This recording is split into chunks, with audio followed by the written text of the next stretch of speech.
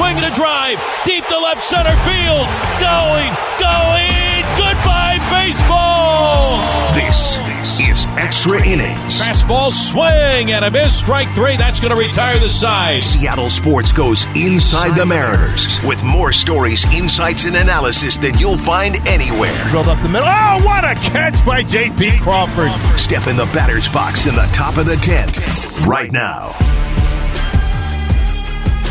As we do each off day, we take a look ahead on the Mariners' schedule to the upcoming opponent. And they take on the World Series champion Atlanta Braves at T-Mobile Park this weekend for a huge 3-game series. Both teams very much in the thick of the playoff chase. I think both teams have a 99% chance to make the playoffs. Obviously, the Braves rolling right now. And we bring on, from the Atlanta Journal-Constitution, Justin Toscano.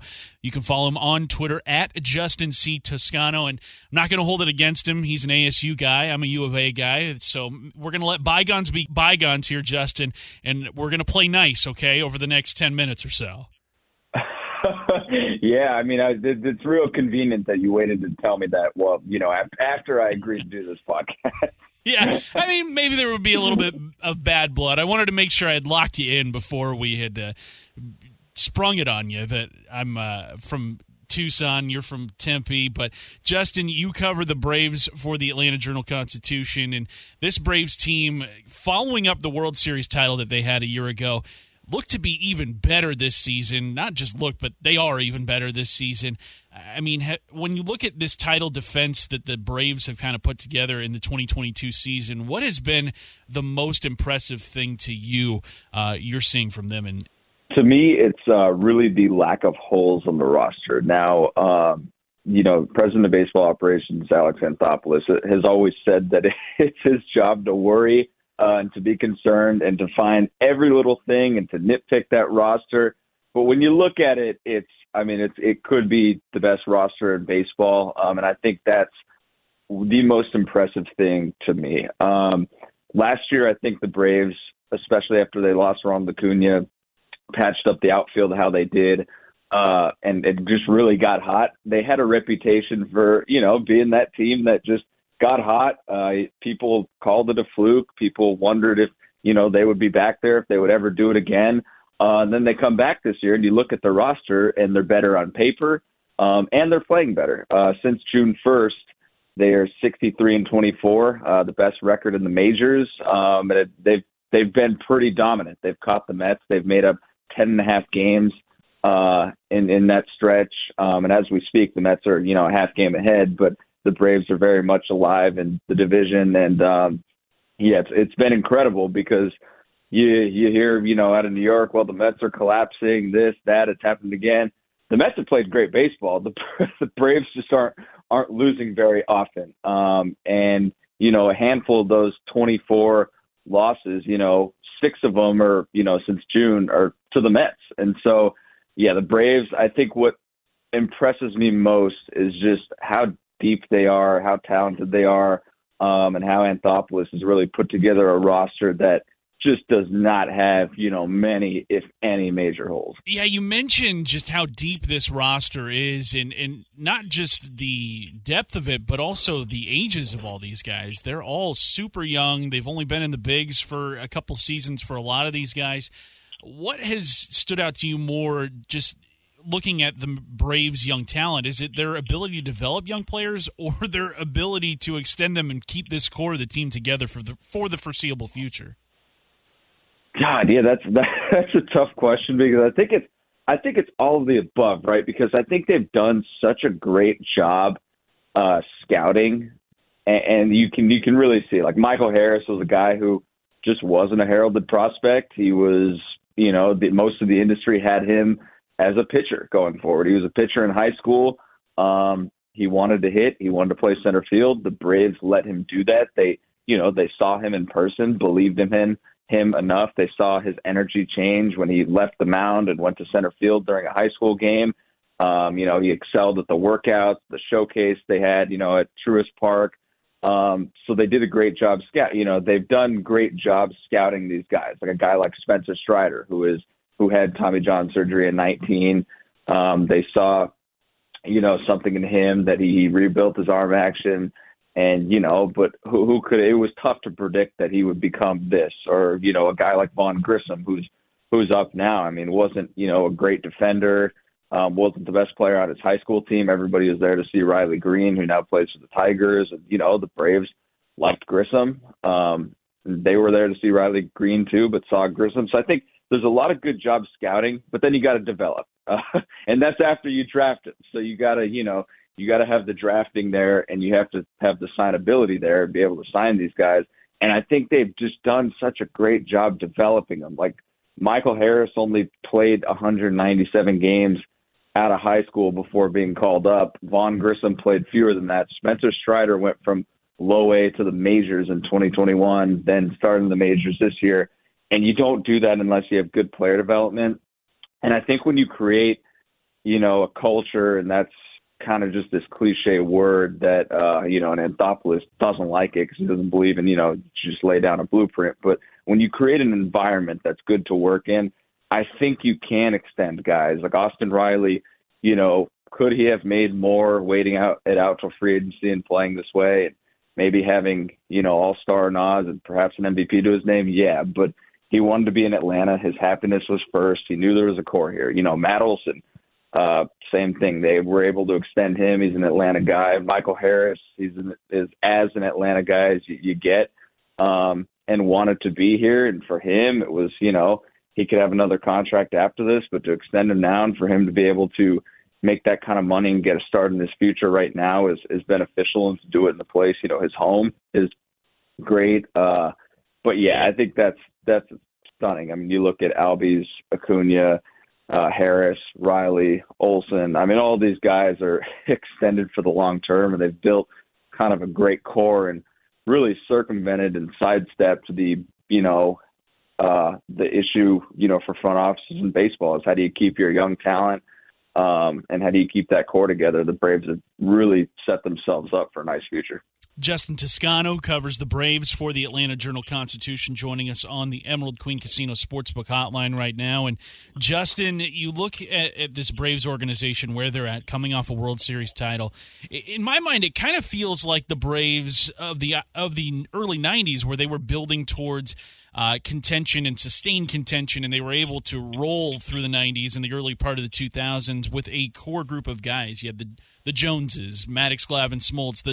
They're all household names to baseball fans all over. Does it feel like this core group of Braves players can maybe match or at least come close to what they did in the 90s?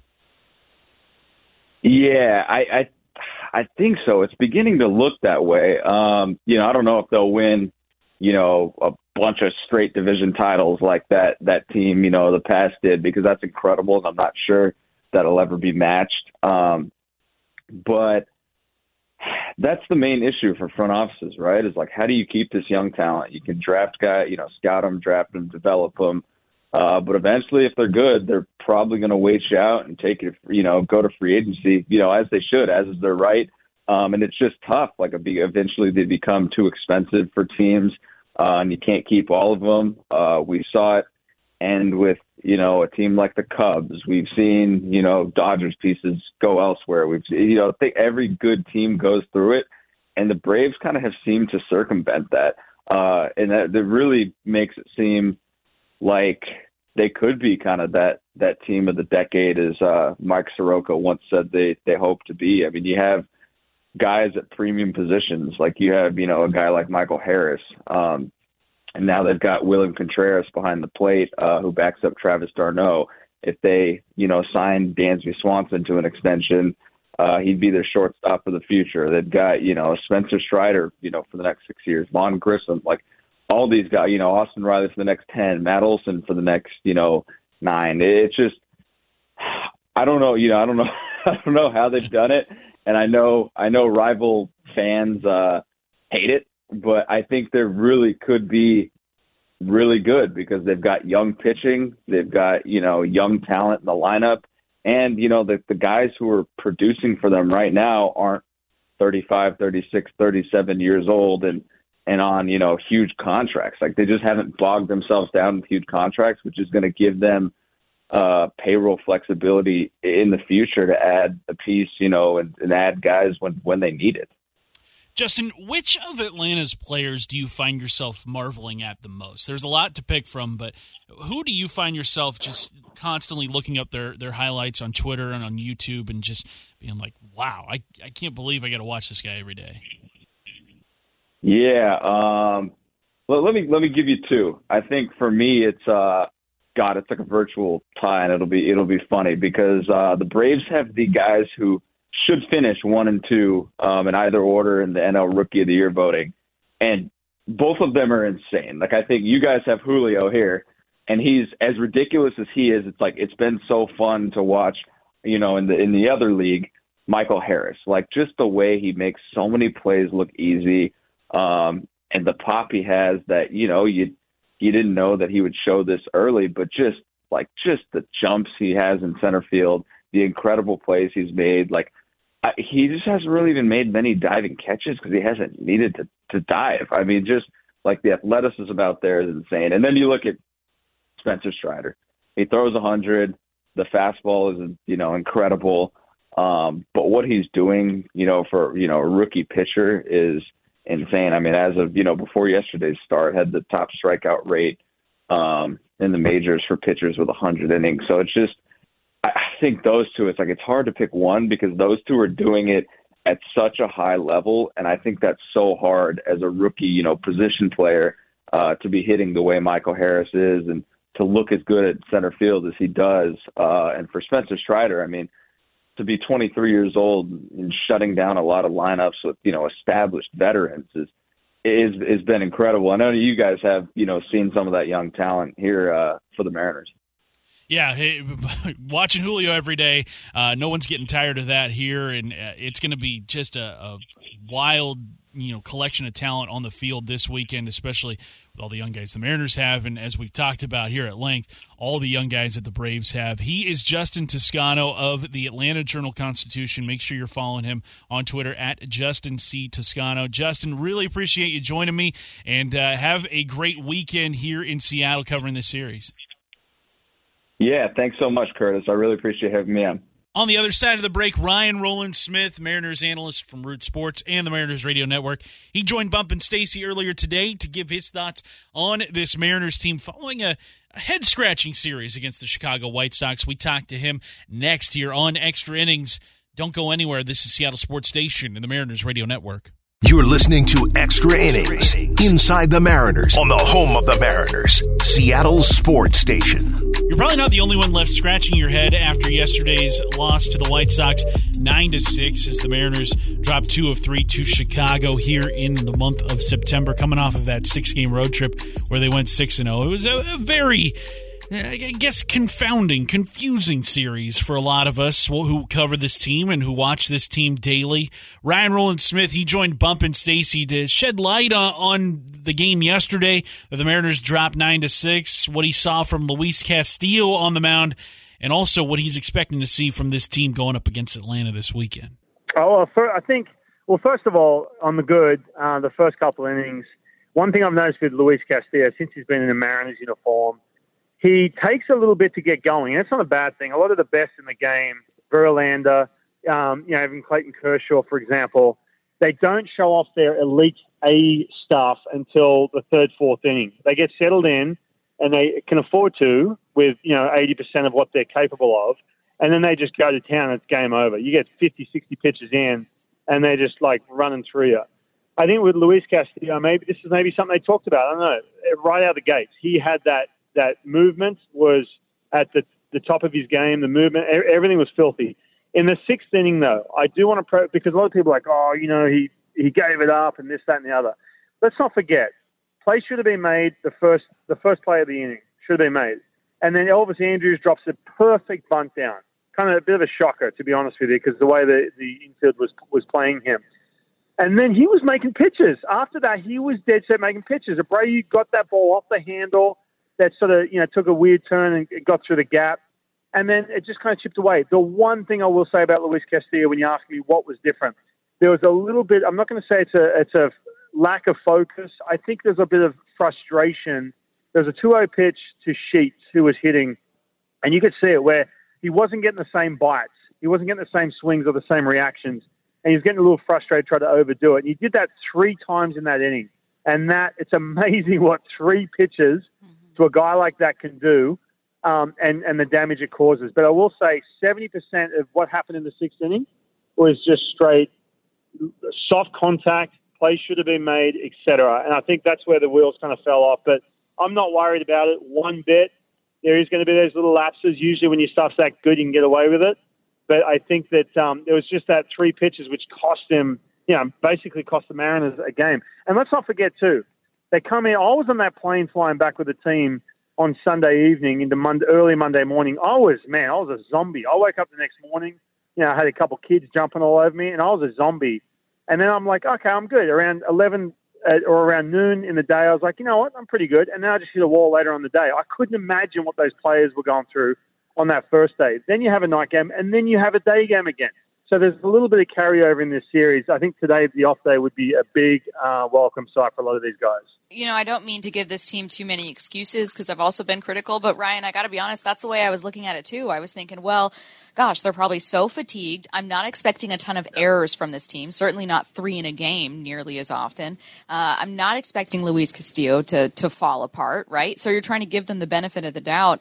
But they're also coming out with some nice rest against a really tough Braves team. I mean, what's it going to be like going up against Atlanta?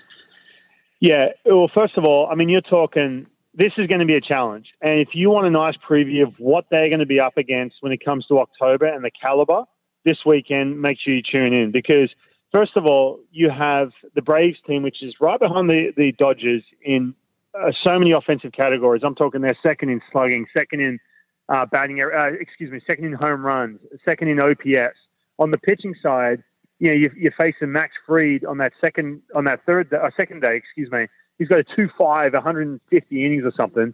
You've also got Charlie Morton, who's starting to round into shape. And then you've got one of the best bullpens. It's going to be a challenge. They are well-rounded with some serious thump in the lineup. So I think that I think if you're a Mariners player or if you're a Mariners fan, and we've been gushing over this team and how exciting this is, and they've got a 99.999% chance of getting to the playoffs, et cetera, and all this kind of stuff. Well, once you get to October, this is what you're up against, and you're going to get a nice preview of that this weekend.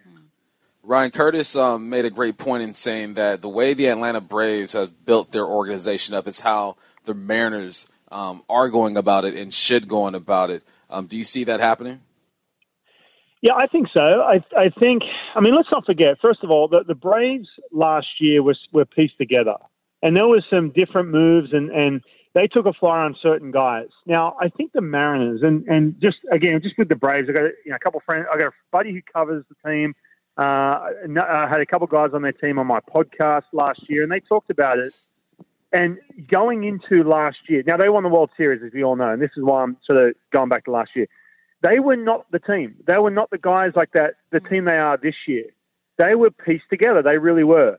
But the balance they had with that organization, this is what I've heard from guys who coach in that organization as well, a couple of ex-Mariner players actually. They have that combination of front office analytics with guys who feel out the game. They have a combination of when you're in high A or double A or triple A, when you're developing a player, you're teaching them how to win at baseball, not just teaching them how to get swings and misses. And so when you look at the Braves, and just to Curtis's point, the way the Mariners are building their organization, developing players, and what you see, what the end product is on the field at the big league level, I think, absolutely, I think there is some similarities there. I marvel at what they've been able to do, bringing guys in. We've seen that with the Mariners. Paul Sewald, for example, Diego Castillo, getting him consistent. There's that element, and it's just a matter of if that's the same when it comes to the developmental standpoint. Because man, it is so important when you have young players, shaping them to, like I said, win a baseball, have a 1-1 count. What's that pitch that they're going to be super confident in to get to 1-2? Little things like that, which make a massive difference. That's what the Braves do, and that's why they're a powerhouse this year, and they will be for a long time. Plus, they have some superstars over there as well. That's absolutely right. Hey, you talked about Diego Castillo, which got me thinking about the bullpen, which in turn got me thinking about American League Manager of the Year. There was this really interesting take from Ken Rosenthal, Ryan. I'm not sure if you heard it, but it was him saying, look what Brandon Hyde's been able to do over in Baltimore, even if they shouldn't make the playoffs, is pretty phenomenal, going from 100 losses to a significantly better team. But it kind of feels like that's what, it wasn't 100 losses, but that's what Scott Service did with this team last year, taking them from a really struggling young ball club to a ball club that vastly exceeded expectations with 90 wins. This year, they're even better. I mean, they may still end up with 90 wins, but they're on pace for potentially more than that. I can't see a stronger case against Service for Manager of the Year than I'm seeing some people making. I mean, I think that it's his. Yeah, I have to agree with you. Now, if you're going to sit there and say, look, and again, what the Orioles have done this year is crazy. No one expected that. And, from Brandon Hyde's standpoint, having a team like that, man, he's just bought himself, a career as a manager. He really has.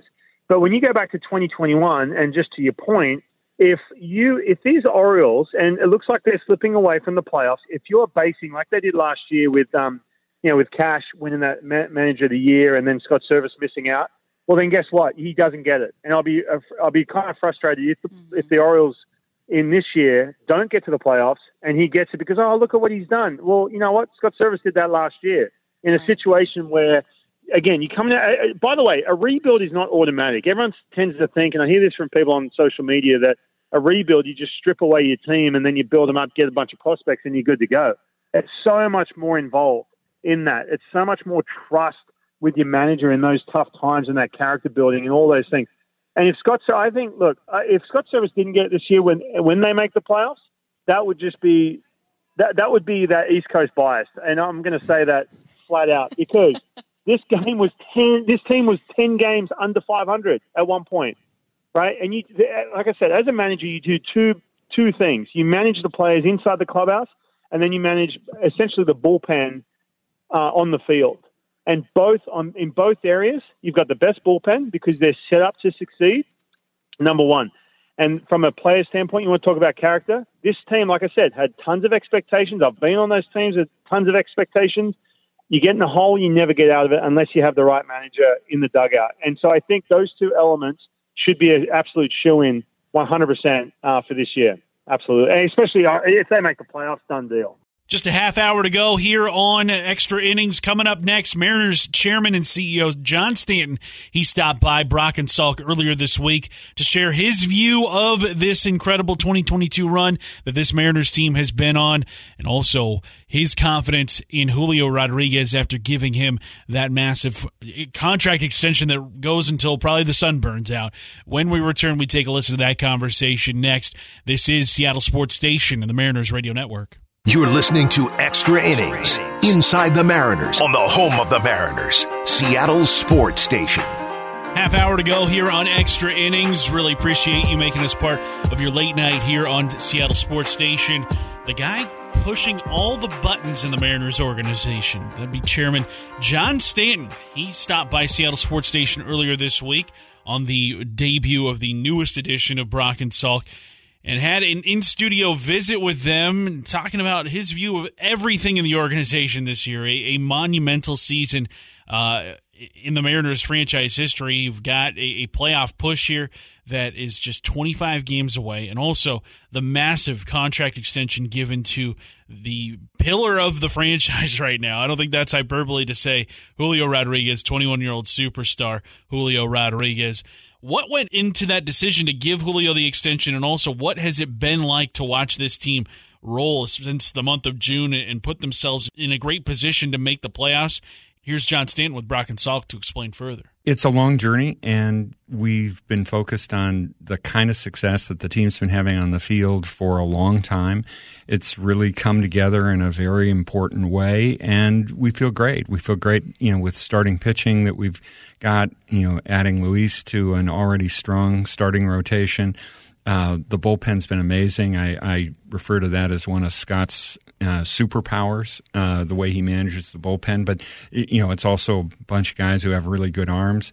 And the offense has come around. I mean, I think maybe leaving Luis aside, the best acquisition at the trade deadline was getting Mitch off of the injured list. So, I feel really good about where we are. It didn't happen overnight. Jerry, Justin, their team deserves a tremendous amount of credit for what we've done, but feel great about the team. John, if you've heard me say to Salk once, you've probably heard me say it 100 times to him, just Salk, you wouldn't believe what this place was like in the mid to late 90s, in the new stadium, the early 2000s, when there were 44,000 a night. It didn't matter. You starting to 37 in the building last week, sold out the Astros series a month ago. A lot more folks in those seats. Are you starting to feel what you felt there in the late 90s, early 2000s? Absolutely, Brock. And I think that it's just exciting the way the community has responded. I go to the grocery store and people are saying, go Mariners to me. I mean, it's fun to see. It's fun that the community is feeling that they are embraced by the team and the team is really embraced by the community.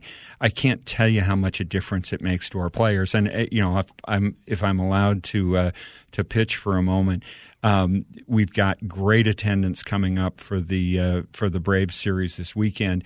We've got some seats available for the next two White Sox game tonight at 7:10, tomorrow at 1:10. 6:40. 6:40 tonight. We're back to the 6:40s. We're back. You know who's keenly aware of that? Yeah. People who host morning radio shows. I can imagine. 6:40. Yeah, Let's go. Hey, by the way, how about 5:40?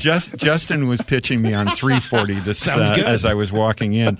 No, you're right. But the dynamic is that the team just really gets off on having the kind of crowd support that they've got, and we've been having. And I think, Brock, it is like the 95 team, 97 team, 2000, 2001 team.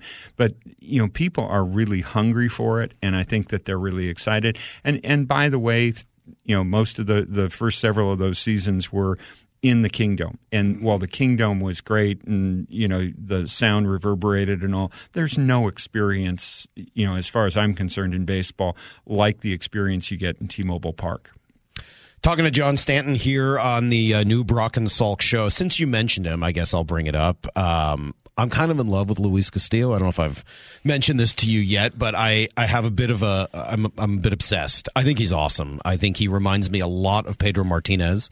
The 4 pitches he throws, he's maybe doesn't have quite the resume yet of Pedro, but is he a candidate to be here long term? I mean, I know we want to talk to you a little bit about what just happened with Julio. Do you have a sense as to whether or not Luis Castillo is a long-term member of the Mariners organization? We want to build a team that's going to win now and win over a long period of time. Luis has been a great addition to the team, particularly those first 2 starts against the Red Sox were unbelievable. I would love to see him continue with the Mariners. We'll see. I'm not going to talk about the business that Jerry's trying to do with respect to any specific player, but if you look at the pattern, they don't get as much attention. But the extension that we did with J.P. Crawford at the beginning of the season, the extension we did with Munoz during the off season, obviously the commitment to sign Robbie Ray, and I'm sure you'll mention the young man out in center field. Julio has been terrific. The lens that I look through is somewhat different than the lens that the rest of the organization looks through. I'm looking at character. I can't judge how guys hit or pitch. I was a very good Little League coach, Brock, and I know that's one of your superpowers. But, Jerry, Scott, the analytics team will all make those kinds of judgments. I look to character. I look to the kinds of people that will represent this community. You wear a Mariners jersey, and as far as I'm concerned, you represent every kid, every mom, every dad, every person in this community. And that's important to me. And I think that character matters as a part of what we are doing. And I should say, finally, sometimes the business of baseball doesn't allow you to do what you want to do, right? There are certainly deals that we've looked at over the years that I've been involved in terms of players. And for whatever reason, we couldn't come to terms with the player and their agent. The players, in many cases, continued to have good careers here. In some cases, they went elsewhere and had good careers, and we wish them well. But I would like to see a core group of players here for a significant period of time and to take advantage of what is still a strong farm system that we've got and bring more players up over time so that we can have a sustainable program over at least the next decade. John, was it the home run derby that cemented your desire to get Julio's deal done? Julio, I think Jerry's talked a little bit about the timeline.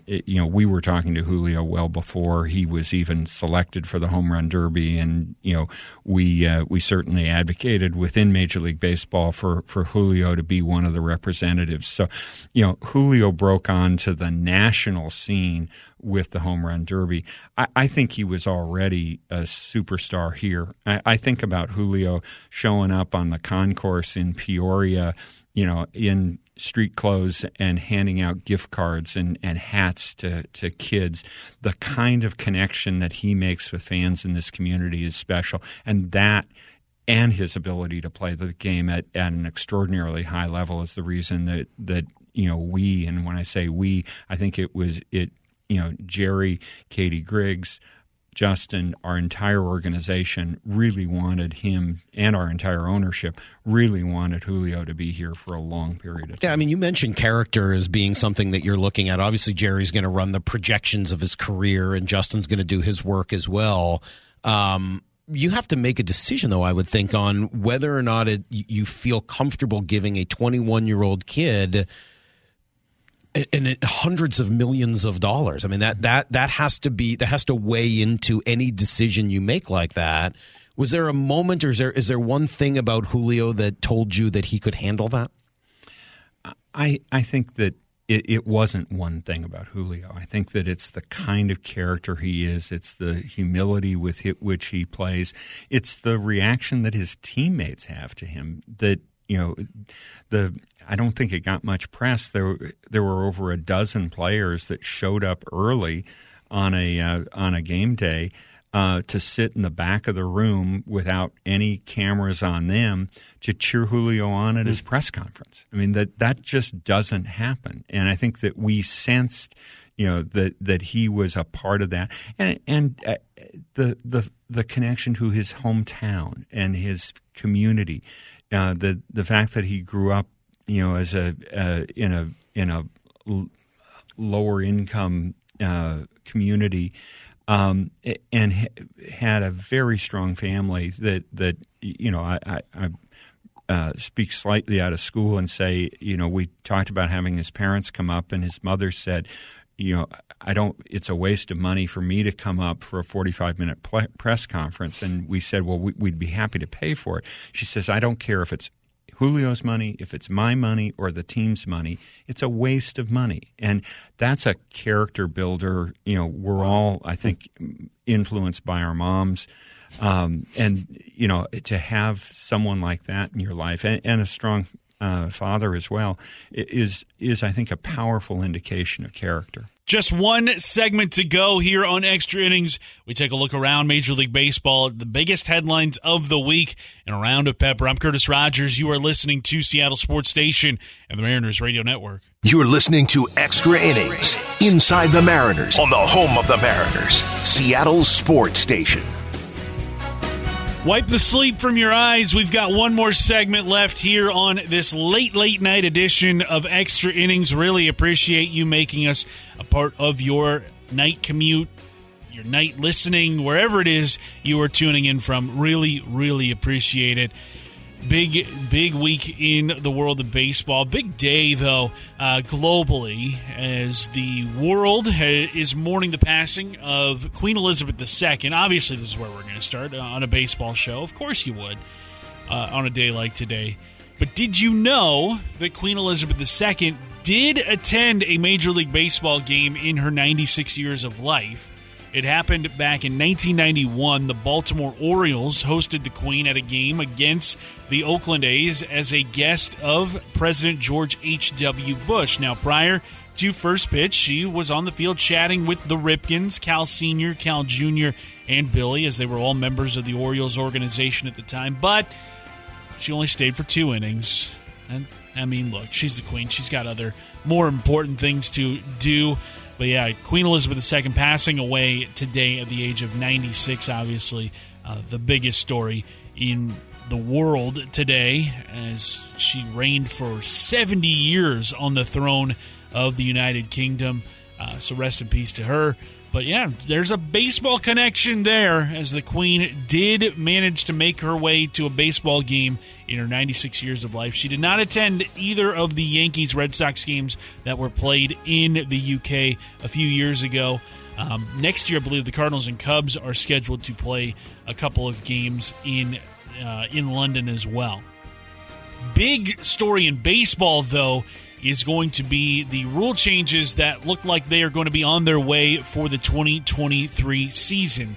The biggest ones are pitch clocks, shift restrictions, and larger bases. Jesse Rogers of ESPN does a good write-up of these, sort of a nice outline of it. So the pitch clock would be a 15-second pitch clock with the bases empty and 20 with runners on. 2 disengagements from the rubber, which include pickoff attempts per plate appearance. A requirement by hitters to be in the batter's box and alert with 8 seconds to go on the clock. Hitters are allowed 1 timeout per plate appearance. Only 2 infielders allowed on each side of second base, with all 4 required to be on the dirt or inner grass. So that could have a huge impact on guys who pull the ball left-handed. Jesse Winker, Cal Raleigh. I would imagine batting averages will go up across the league, considering that there's going to be huge restrictions on the shift. Infielders cannot position themselves on the outfield grass before the pitch is thrown, so you got to be on the dirt. And bases will increase in size from 15 square inches to 18. Now that last one, the increase in size from 15 square inches to 18 square inches for the bases, that I think will increase stolen bases throughout the league. We will see the game put in motion a lot more, because even though it is a slight increase in size of the bases, that could mean a fraction of a second. That could mean a fraction faster for runners to reach the base. That could mean you see less runners thrown out on the base paths because the bases will be a little bit bigger and they'll be positioned correctly. There was a weird study done this past offseason that second base is actually supposed to be in a different spot than it is, but we've just kind of gone with it after all these years. Very, very bizarre stuff. They've done a lot of research on all this. I would imagine there is going to be some hand-wringing amongst baseball fans. How dare you touch the game in these ways? But you know what? If this increases offenses, if this increases balls put in play, if this increases the game put in motion, it is going to make baseball much more watchable, a much more pleasant viewing experience, because yes, there are games where it's a 1-0 ball game or a 2-1 ball game that are very exciting. We saw it here firsthand with the Mariners taking on the Yankees earlier this season. Luis Castillo and Garrett Cole combining for those shutouts. The Mariners not getting the game's first run until the 13th inning. But you know what? Those games are fun when it's just 1 or 2 of those. When it's every night, when it's every couple of nights, then it gets very repetitive. I am for these rule changes. I think they are going to make baseball a better product over the course of the long term. And yes, Rob Manfred has put his foot in his mouth time and time again. He has done a lot of dumb things as commissioner, but I can't fault him for exhausting all options in helping make the game go quicker, be more exciting. Baseball is at a point now where they need to find ways to get those younger viewers watching it. They need to find ways to get people who don't want to commit 3 hours to a game to say, hey, maybe you commit 2 hours to a game. Maybe you commit 2.5 hours to a game. Because watching baseball, as you know, can be a very tall task for somebody that, is either A, not their job to do so, or B, just, only has a passing interest in the game. I think these moves are going to be made for casual fans in mind as well. I commend Major League Baseball for not simply going with the status quo. History made in St. Louis today. Adam Wainwright and Yadier Molina have tied the Major League record for most combined starts together at 324. They have made 324 starts together. Just an absurd number. The only other pitcher-catcher combo to match that would be longtime Detroit Tigers teammates Bill Freehan and Mickey Lolich. Those two combined for 324 back in the day. So, boy, those two have done an incredible job. We know Albert Pujols is going to retire at the end of this season in a Cardinals uniform. I believe Yadier Molina is also going to do the same. Haven't heard from Adam Wainwright on what his future might be, but those three have played so many games together for so long. You marvel at their longevity. You marvel at teammates that have been able to play together for as long as they have. We talked about it earlier with Justin Toscano, those Braves teams of the 90s when you had guys that were teammates for so long, Chipper and Andrew Jones, Maddox, Glavine, and Smoltz. You look at the Yankees and their quote-unquote core four back in the day of Jeter, of Posada, of Bernie Williams, of Andy Pettitte. Those were the four guys. Mariano Rivera, too, I think. So five, core four, core five, however many you want to throw in there. It's the Yankees. I don't know why I'm talking about them. But just to have teammates that play together that long, I can't imagine, just the love affair that Cardinals fans have with those three. It makes you excited for what the future has in store for Julio Rodriguez after signing that massive contract extension. Knowing how beloved Edgar Martinez is here, who played his entire 18-year career in Seattle. I to this day, I still contend that Edgar Martinez is the most beloved athlete in Seattle sports history. Now, that's different than greatest athlete. That's different than best athlete. That's different than most important athlete. I think I would put Ken Griffey Jr. at the very top of the list. But most beloved, it's Edgar Martinez. Why? Because he played for the Mariners for the longest of anybody in that franchise's history. In fact, I believe Sue Bird is the only Seattle sports athlete to have ever played for more seasons in a Seattle uniform than Edgar Martinez. So, an incredible feat that Wainwright, Molina have been able to accomplish in their careers, their storied careers. They've given St. Louis a pair of World Series titles. They've gone to another World Series together back in 2013. Who knows? Maybe they do so again here in 2022. It's a very hotly contested National League, but should be a fun one. The Mariners get a glimpse of one of those great National League teams coming up tomorrow as they take on the Atlanta Braves. A 6:40 start time. That's right, 6:40 games are back. I am so excited to see 6:40 start times. We saw it in the White Sox series. I really enjoyed those. Big fan of 6:40 start times. That's what we get the rest of the way in the regular season and hopefully in the playoffs. Really appreciate you again making extra innings a part of your evening here on Seattle Sports Station. I'm Curtis Rogers. Big thanks to Justin Toscano of the Atlanta Journal-Constitution, Brandon Gustafson also for joining me. We have got a lot of fun baseball ahead of us here over this weekend and over the course of the final 25 games. Extra innings will be with you for every single Mariners off day.